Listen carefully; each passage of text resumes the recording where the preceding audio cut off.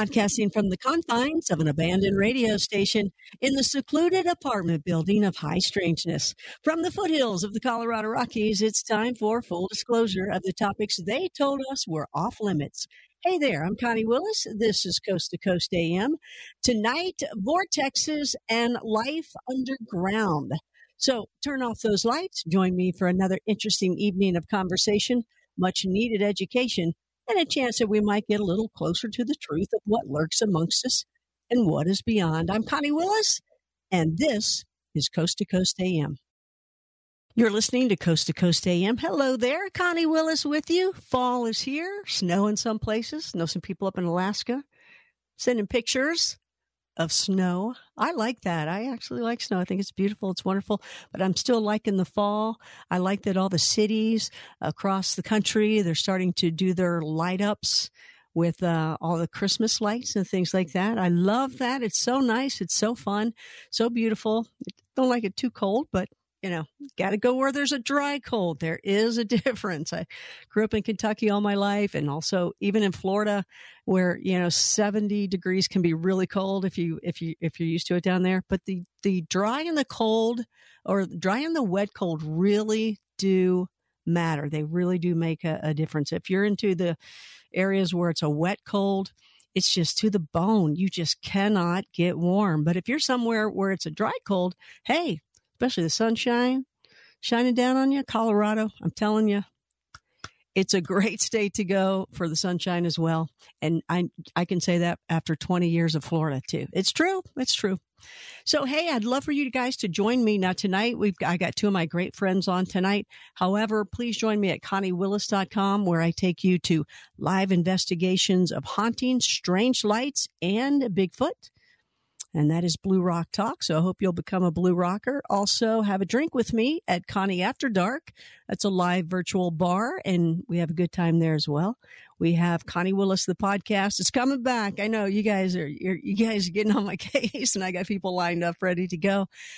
And that's great too. Go over there and sign up though, because you might want to catch up before we start. I just start banging them out again. I got some really neat surprises for you. And I appreciate that you guys are asking for me, and you're also signing up to my newsletter. So just go to conniewillis.com. You'll find everything there. Do not go to the other Connie Willis. I mean, she's cool. She's an author. She's great. She's big. She's huge. But, I'm the .com one. It's funny, we get each other's information and emails and stuff like that. She's a .net, I'm a .com, but I will have her on here in the future, and I look forward to it. That's going to be interesting to finally meet and talk with the person that gets a lot of my email and vice versa, and we send it back and forth to each other. At least we have along the way. So I'm excited. The two guys that we talked to tonight here on Coast to Coast, Thom Powell is later on. He's going to be talking about life underground. And hey, I'm right there with him. So I'm really looking forward to that. Great guy. And before that, we're going to talk to Joe Hauser, who I actually met him and Thom, I think maybe even together at the same exact time at Dr. J's first conference that he had. I think that's how that worked out. But I know that, I'll ask him when we get together, because I spent a lot of time with Thom. He taught me a whole lot of things, and we'll talk about that later on. But let's go ahead and we'll get Hauser up here. He grew up in Southern California.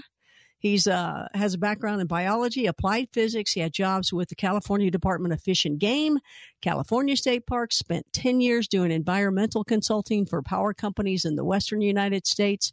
And it all started at 13 for him. He had his first UFO sighting. And from there, he became curator with the BFRO. In 2004, he spent a year traveling the United States researching Bigfoot sightings, UFOs, and orbs. He's one of us, you guys. The research led him to a rundown roadside attraction called the Montana Vortex and House of Mystery. You guys know that, and that's probably where you might just know him the best. And you can go check that out at montanavortex.com. By the way, you can also go to the Coast to Coast AM website, and you can see some pictures that he's posted for us as well. Just crazy stuff that you see there. And I'm not sure, but I think this might even be he's a first-time guest, I believe, here on Coast to Coast AM. So that being said, welcome, Joe Hauser. Hey, thank you, Connie. And yes, I am a first-time guest. I can't believe it. How have you been overlooked? I don't know, but I'm glad to be on. It's going to be a good time. We'll have you on more for sure. There's no question about that. You have done some great investigating, but also most people really, I don't know if most people, but the Montana Vortex, that's huge. That's with you. There's no question. And I'm looking forward to going there myself one day. The pictures that you get are just absolutely amazing. But I mean, what about your background? Tell us a little bit more about that and how it does kind of work with, it seems to me with your background and that you're dealing with the vortexes, that there's a little bit of science involved in there too, which makes a lot of other people go, haha, it's not so woo woo, which, I hate that phrase. Right. Well, basically, just what you said. I've had a varied background. I've done quite a few different things, but I've always been interested in paranormal and the mysterious, going all the way back to when I had my first UFO sighting. And it didn't hurt that I had a dad that was into that, too. And excellent. He had grown up in Colorado, right next to the San Luis Valley, and so he was exposed to all kinds of different paranormal things there way back in the 1930s as a kid. So by the time I came along, and he'd take me out, and we'd actually go out looking for UFOs and different things like that. So I've had almost most of my life, I've been involved in some sort of paranormal research. I love that. You know what? My mom was my supporter in it. My dad didn't believe in any of it, but I know the day he passed, I know that he was like, I got it, Connie. You're right. But yeah. My mom was into it, and it helps to have a parent support you. It does. Yeah. It makes it easier. And it was a lot of fun too. The first UFO we saw, we were actually on a treasure hunt looking for Joaquin Marietta's lost gold down in Baja, California. Excellent. And this Mexican lady had told us that there was UFOs or these strange lights that would fly in and out of this mountain. So camping out in the desert, sure enough, we saw several white lights that just flew right out of the mountain and took off, and we're in the Milky Way in no time. Oh, that's good. You didn't see just a light in the sky that maybe just zoomed by a little bit. You saw it go from behind a mountainside and up. That's nice. Right up in the Milky Way. Wow. And we see the same sort of thing here. It's kind of interesting. I've come full circle at the Vortex. Columbia Mountain is the mountain that's right across from us, and the part we see is about 6,500 foot high. And from the first week we were here, we started seeing UFOs fly in and out of the mountain, or UAPs, whatever you want to call them. UFOs. I'm old school. UFOs. Yeah, UFOs, I agree. And and that's something that we see on a regular basis. And then after I got more involved in the community and stuff, and people started coming in, I found out that Columbia Mountain has been a UFO hotspot. Going all the way back to when the pioneers first got here, they were seeing strange things fly in and out of the mountain too, and there's still people seeing them today. It seems like to me that ever since anything has been recorded, written down, drawn, or able to be, there's always stories of this. It's just always been recorded, right? Right, and we have people come in all the time and tell us, I was coming back from work last night at 10 o'clock heading up the canyon, and there's a great big orange ball of light sitting over the vortex, and stories like that. And as a matter of fact, last Wednesday morning, about 4:30 in the morning, a couple miles up the road, a friend of ours, a guy that we know, he saw there was a bright light coming in his window, and he couldn't see what was causing the light, so he went outside, looked up in the sky, and here was 4 lights surrounded by a white, almost like a white orb, and the orb was pulsating enough to light up his window. And then he watched it for a while. Then he went inside and got his hunting spotting scope and threw it on there, and it had blue, green, yellow, all different colored lights that was causing the pulsing. And that's interesting because Tammy, my wife Tammy, and I, we have seen the same sort of thing. Actually, this year we saw one of those type of craft come up out of the mountain, park itself, and we could see all the different colored lights on it. We have very strong, high-powered binoculars, and then we also, if we're outside, we have night vision scopes too. But we could see them blinking, and then we call them sentinels, because usually when they come up out of the mountain, other UFOs come flying into the mountain. Interesting. You know what? With the UFOs that I've seen along the way, I've seen beams of light come off of them. I've seen more of white, but there were two different times I saw colors. One was a reservation right around the Four Corners, and it was New Mexico. And then, and the other one was actually by Dulce, at Dulce. Those are the only times I've seen the colored ones. What do you think of that? I mean, I guess it goes back to the Sentinel. Maybe. Well, the colored ones seem to be here a lot. And we, like I say, we have observed them just come right up out of the mountain and then just park. And sometimes they'll move left, right, and sometimes they go back in the mountain. Sometimes they just take off and go up into the Milky Way. But if you glanced at them with your naked eye and you saw the colors, the reds, the blues, and whatever, you would we call it hiding in plain sight. You'd glance at it, you think it's probably an airplane up there, and you wouldn't pay any attention to it. But once you become aware of it and you start watching it, then you can see that there's something going on with them. And that is a secret right there, when you become aware of it. Because a lot of these things you just blow off, just being human, just blow it off. Oh, that's a plane, that's a helicopter, that's this, that's that. But once you're aware of different things up in the sky as well as within the woods, that's when you can start recognizing the things that people say don't exist. Once you're aware of what to look for. And that's it. You have to be observant. We here at the Vortex, we're really observers. I mean, we can measure the energy field and do all kinds of things like that, but all of the paranormal activity that happens here is based on our observations and being observant of everything that's going on, being aware of what's around you and stuff like that.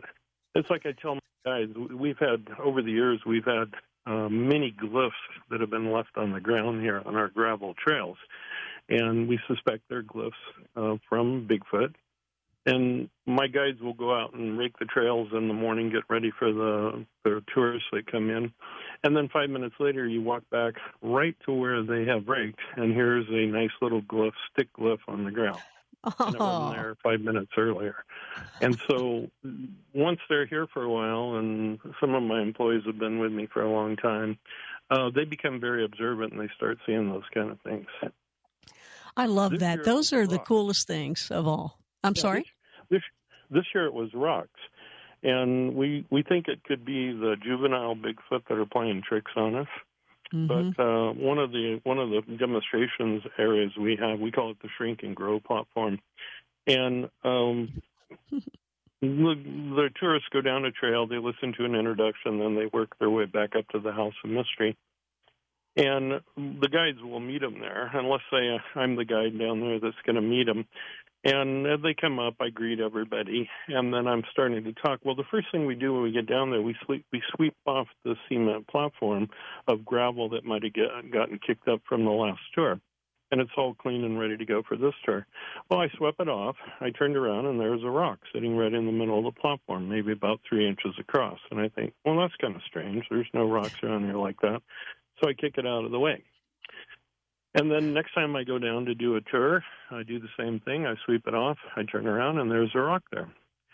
And this happened like 4 or 5 times over a 10-day period. And I told one of my guides about it. Hey, have you seen any rocks on the platform after you sweep it off?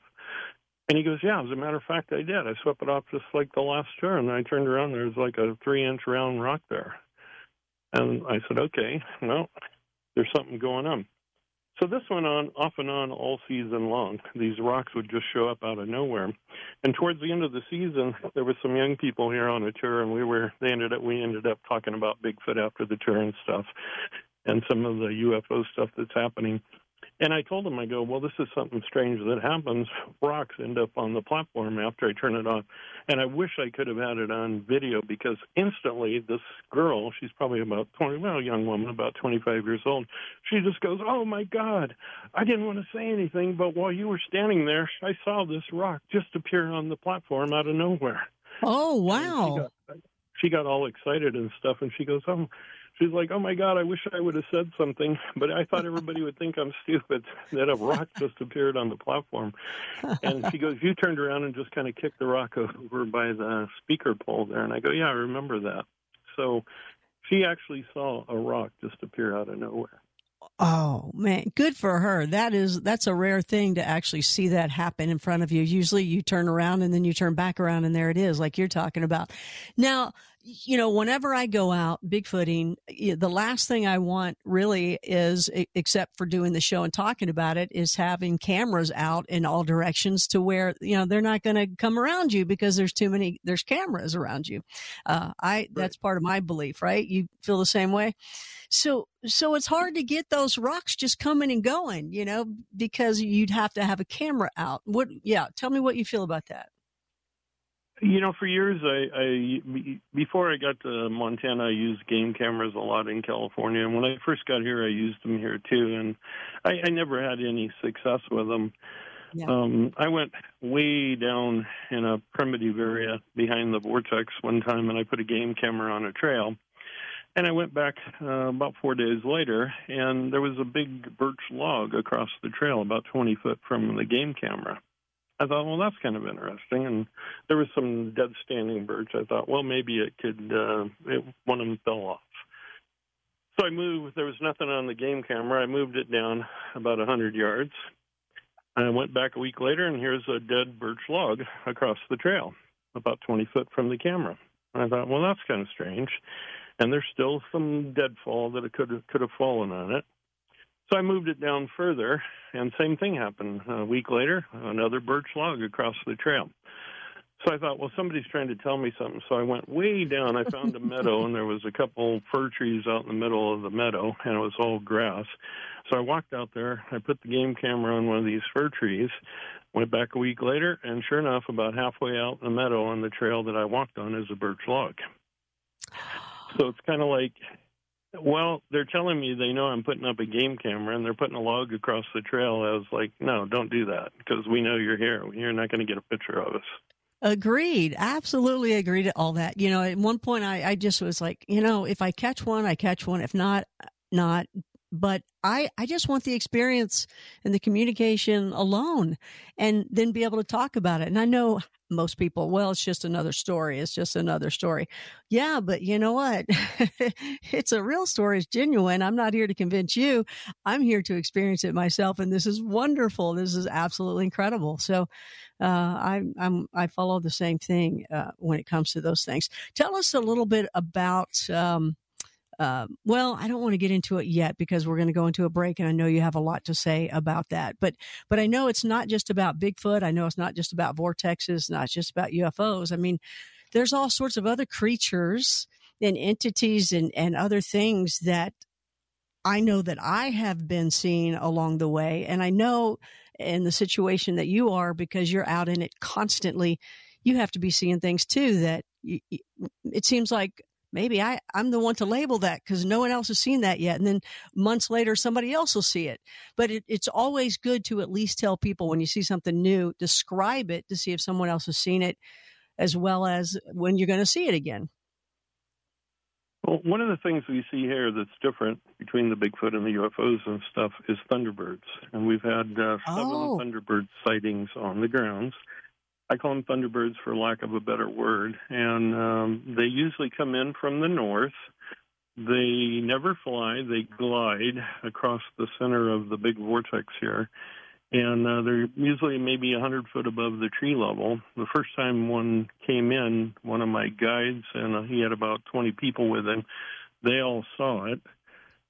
They described it as having a wing. It was black, a wingspan of about 30 foot. It had a long, pointed like beak on it, almost like a raven's beak, but not curved. And they just saw it. Nobody had time to take a picture of it. It just glided right over top of them, and then it disappeared. So it comes into the ether for a very short current period of time.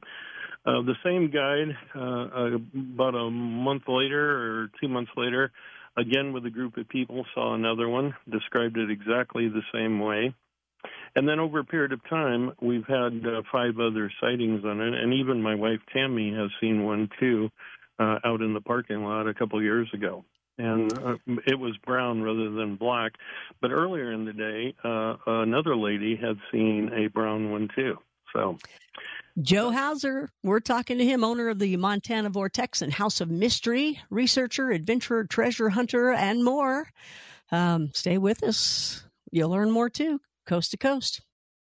Welcome back. It's Coast to Coast AM that you're listening to. Hi there. I'm Connie Willis. Please join me at my shows at conniewillis.com. Love for you to join and at least sign up for the newsletter. That'd be nice. Joe Hauser is our guest, owner of the Montana Vortex and the House of Mystery. First-time guest with us. He is a Vortex expert, a Sasquatch researcher, an adventurer, a treasure hunter. Yay! Also a public speaker as well. I love that treasure hunter part of it. I want to go out and find a meteorite, and I want to find some gold at some point, Joe. Those are some of the things on my list to do. Have you done those yet? I've been a gold miner for 30 years in California. I still mine gold when we go down to the desert in Arizona in the wintertime. And my wife, Tammy, found a meteorite in the desert using a metal detector, a small one, about 2 years ago. So occasionally you do find them down there. So fun. I just love that. That's so fun. Well, tell us about the Montana Vortex and the House of Mystery, what it is and how that even came about. Well, the vortex was officially discovered in 1970 by a lady by the name of Marge Hauser, and she had no idea what she discovered. She just knew from time to time her and all her friends and relatives would feel weird or get dizzy standing on this hillside. And they'd bring their friends in, and they thought it was kind of weird. And eventually they figured out they had an energy field, some sort of energy field. They could feel it. And somebody told them about the Oregon Vortex over in Gold Hill, Oregon, and said, yeah, we've been over there before, and it's the same sort of feeling. And so they went over, checked it out, and once they talked to the people there, they were kind of convinced that they had the same thing. So they came back and they developed an attraction, called it the House of Mystery. And it's been an attraction cleverly disguised as a roadside attraction for about 53 years. And I bought it. When I bought it, the third owners had it, and they just looked at it as a roadside attraction. They'd charge people like $5 to go down, run around the House of Mystery, get dizzy, feel the energy, and come back up. And I had spent a lot of time in Sedona at the Vortexes there, and so when I came by, I saw the sign that said Montana's only Vortex, and we stopped. We went in. They didn't do any tours. We went down. And sure enough, on the trail walking to the House of Mystery, we could feel the energy. And then we did the first demonstration, and that was pretty cool. And then we went inside, and as soon as I went inside, you could feel the energy inside the House of Mystery. It was unbelievable.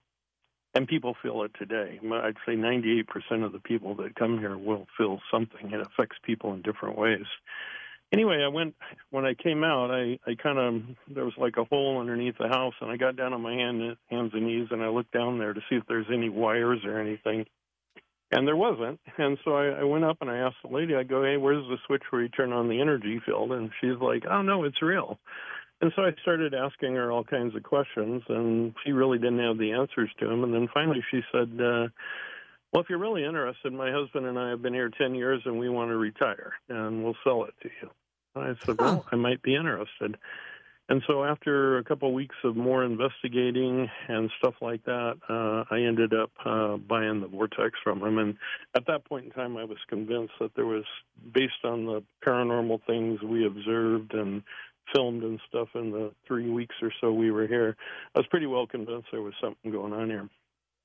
I wonder how many people she's had come up and ask her, "Hey, where's the switch to this?" Oh, I know. Did she look at you like you smart aleck? Yeah, she's like, no, it's real.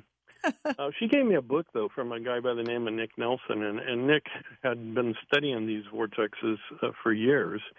And I read his book, and I contacted him, and he turned out to be probably a very knowledgeable person about him. Yes. And I convinced him to come over here and work with me. And when he got here, we ended up discovering all kinds of cool things. And we developed a guided tour. We show people about 18 different demonstrations in the energy field. We teach people how to see their own aura, play with their own energy field. We have a labyrinth you can walk.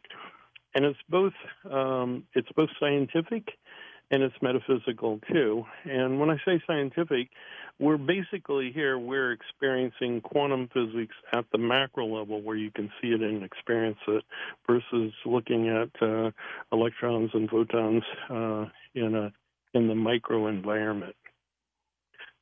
So it is a measurable electromagnetic energy field. It's what you would call a transient field, in that it goes up and down every day. And the most we've measured here in terms of milligauss, on an average day, anywhere you go in the country, you're going to get 400, 500, 600 milligauss of electromagnetic energy. And the most we've measured here is 49,560 milligauss. And needless to say, on that day, everything was buzzing. So, very dynamic energy field. So what's it mean? I mean, what is it? Is it because I've heard so many different stories of the way people describe vortexes, and with yours, by seeing your pictures, when people take a picture when they're within it, sometimes you see a Bigfoot in the picture, sometimes you see other entities of some sort or something strange. Is it thought to be like a doorway? It is, yeah. Well, that's another reason I bought the property, was to investigate the possibility of interdimensional portals. And shortly after I got here, I started interviewing the Blackfeet tribe, the elders, many elders from the Blackfeet tribe. And they, most of them told me the same thing, that the Blackfeet were generally it's believed that the Blackfeet were the first people to discover the energy field. They knew there was something there, and they treated it as a spot to be honored or a sacred spot. But they all told me the same thing. One of them, a long-standing bear chief, he said when he was a small kid, his grandparents would come through here every once in a while, and it was just all trees and stuff. There was nothing, no buildings on the grounds. And he said there was a little 2-track road that came down, like where the gift shop is now, and they would pull down in there, and they'd get out, and they'd make offerings, they'd say their prayers, and they'd drum, and they'd sing a couple songs to Creator and to the grandfather and grandmother spirits that they believed of their ancestors that were still here. But he said his grandmother used to always warn him, don't go down there. It's a place of no return. If you go down there, you won't come back. And all of the elders that I talked to said the same thing. They believed it was a portal into another dimension or another world. So what's the difference between a portal and a vortex? Well, the vortex is a swirl of electromagnetic energy, and it's well-defined. The energy spirals in what would be called a Fibonacci spiral. Do you physically see it? You can't see it. Some days you can. If you're looking just right, you can see the lines of energy, and some people can see it more than others. But on a general basis, no, you can't see it. But most people can feel the lines of energy as they cross them. And we found that some people are so sensitive to the energy that they have actually been able to walk out the spirals. And hence how these places were originally discovered. Somebody in the tribe or the group was that sensitive to energy, and they figured out they were spirals. And if you look at petroglyphs all over the world, you see these spirals starting in the center and spiraling out. And that's a good example of what it would look like. And they're very well defined, the lines are. But we've also found out that there's another energy here that is not quantifiable. And you could be walking down the trail and you'll hit a spot and you'll go, oh, my God, there's something here. And I walk over and I feel it. But we get different meters and we can't measure it. And that's one of the mysteries. Where is that energy coming from? And is it coming from another world, another dimension? We just don't have the technology to measure it in this dimension. But there's definitely another energy here, too. When they had said, don't go in that area, it's the land of never coming back situation, did anybody ever go where that was and come back? Most of the elders I talked to at the time said they just stayed out of the area. And a few years ago, I had the opportunity to talk to a lady who was born in a log cabin right next to Columbia Mountain across the road from us. And she was in her 90s, and I had kind of put the word out to some of her family members that I would like to talk to her. And she said growing up there that they would see, they lived on the other side, maybe 300-400 yards away. She said where you're at over here was just a strange place. They'd see strange lights, they'd hear strange sounds. And even, she said, all of the Native American elders that came through then that would work for her grandfather would tell them, no, don't go over there. It's a place that you guys don't belong at. So nobody ever went. That made it kind of interesting. Pardon? So nobody ever went. So we don't know. She said when they were kids, they'd avoid the area. They just avoid it. They could feel. She said sometimes we'd go on the outer edge and walk around it to go down to the river and swim and catch salmon when the salmon were running. The river, Cited River, is right behind us. But she said most everybody just avoided the area because over years the stories just kept growing about all the strange things that happened there. See, now, this is what I would do. Tell me if you think this is a good idea. So I would wrap this leather thing around my body and tether it to another person and let them do it. And that person would be Ron Moorhead. I'd let him be in front and let him go first and then see what happened to Ron. So you and Ron are good friends. And interesting you say that. Ron and I are good friends. We've been friends for well over 20 years. And when I first got here, Ron came out to visit me at the Vortex. And he's been here several times. And Tom's been here. Thom Powell's been here a couple of times too. But anyway, it was early in the spring, and we had come back from Arizona, and we had some still snowdrifts around. So every day I'd get up in the morning, I'd check all the snowdrifts for prints. I was looking for Bigfoot prints. And then around 5 o'clock at night, I'd go back and check them again. So I'd have a time frame. Well, one morning I got up, and I found some 16.5-inch Bigfoot prints that were coming up from the river area. And had walked across this snowdrift, and it was about 10 degrees outside, and I'm 240 pounds. I couldn't even make a dent in the snowdrift. It was frozen solid. Yet here's these great footprints. And so I followed them a little ways, and I lost them. They got into out of the snow, and I couldn't find any more. So I thought, well, they had to come from somewhere. So I went down the hill, and as soon as I got down at the hill, I found a shelter. And it had... a log had been placed in the V of a tree, and then one whole side had been completely piled up with barks and leaves and sticks and stuff, so it closed it off. And it looked like it was big enough for two Bigfoot to be in there. Well, when I got down there, I found 19-inch prints in the snow down there. And I also found 5 dead deer carcasses around the shelter. And each of the carcasses had been stripped down to the bone. And nothing had scavenged them. They were just there. So the next day, Ron showed up, and I took him down here, showed it to him, showed him the tracks and everything. And he agreed, man, this has got to be a Bigfoot shelter. I mean, there's 5 deer carcasses and tracks around and stuff like that.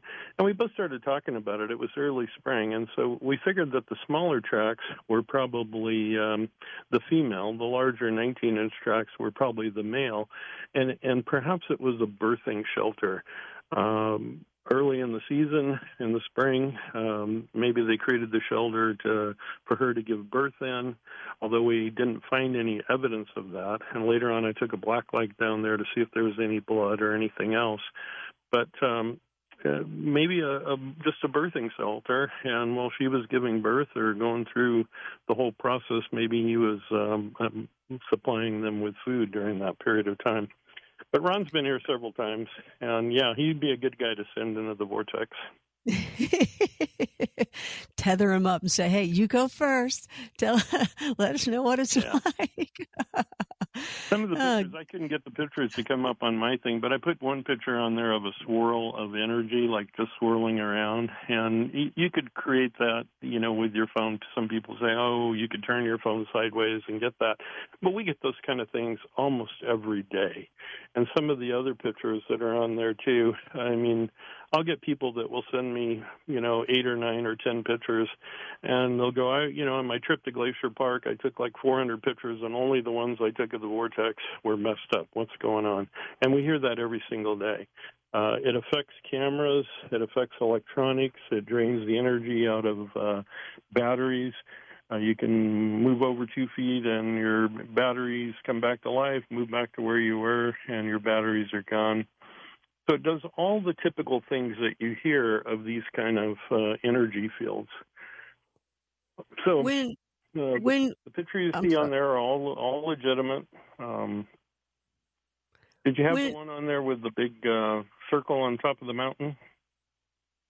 I can't remember. I can't remember what they chose. No, I don't think so. But I remember that picture, and that was beautiful, by the way. So, but I don't think that's on there because we needed a caption. I don't think there was a caption under it. Let me ask you this: the vortex, the energy. I mean, obviously, when you're around it, you can tell if it's there or if it's stronger than other times. But do you ever? I mean, when you're not there, do you know any?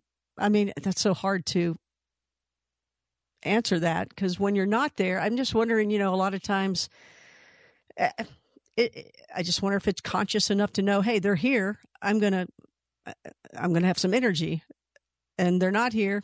Whatever. Actually, with the do you know what I'm asking? Yeah, I understand what you're saying. We have 3 vortexes on the property, and the smallest vortex surrounds the House of Mystery. And every day, the energy goes up and down on that. We ride a wave about 3.5 hours up, 3.5 hours down, and that's consistent. And then we have 2 other vortexes on the grounds. The big vortex, it gets strong anywhere from 2 to 4 times a season. When it gets strong, I don't care who you are, everybody gets dizzy in the parking lot or the gift shop before they even go on the tour. But as far as not being here, there's a lot of paranormal stuff that happens here. And over the years, we made a decision a few years ago to put in some cameras to catch in specific areas to catch that paranormal stuff. Yes. And I know that's kind of against the whole Bigfoot thing and whatever else, but Tammy and I went down and talked to them, and we talked to them just like I'm talking to you. They're here. They're like part of the family. That we don't see them all the time, but they interact with us. And we just went down and told them that we're going to put some cameras in here based on the experiments we're doing. We're not trying to trick you. You know where the cameras are. And if you don't want to be videoed, then don't come in. But if hold that thought. Hold that thought. We'll come back and we'll finish this. I agree with you, and let them know, hey, here's where it's going to be, but the rest of the area, no, and you can decide what to do. So I'm looking forward to hearing what you're saying. Stay with us. So we got to take a break. MontanaVortex.com is where you can learn more. MontanaVortex.com. We're talking with Joe Hauser of the Montana Vortex and House of Mystery. Stay with us. More to come, and taking your phone calls too next on Coast to Coast AM.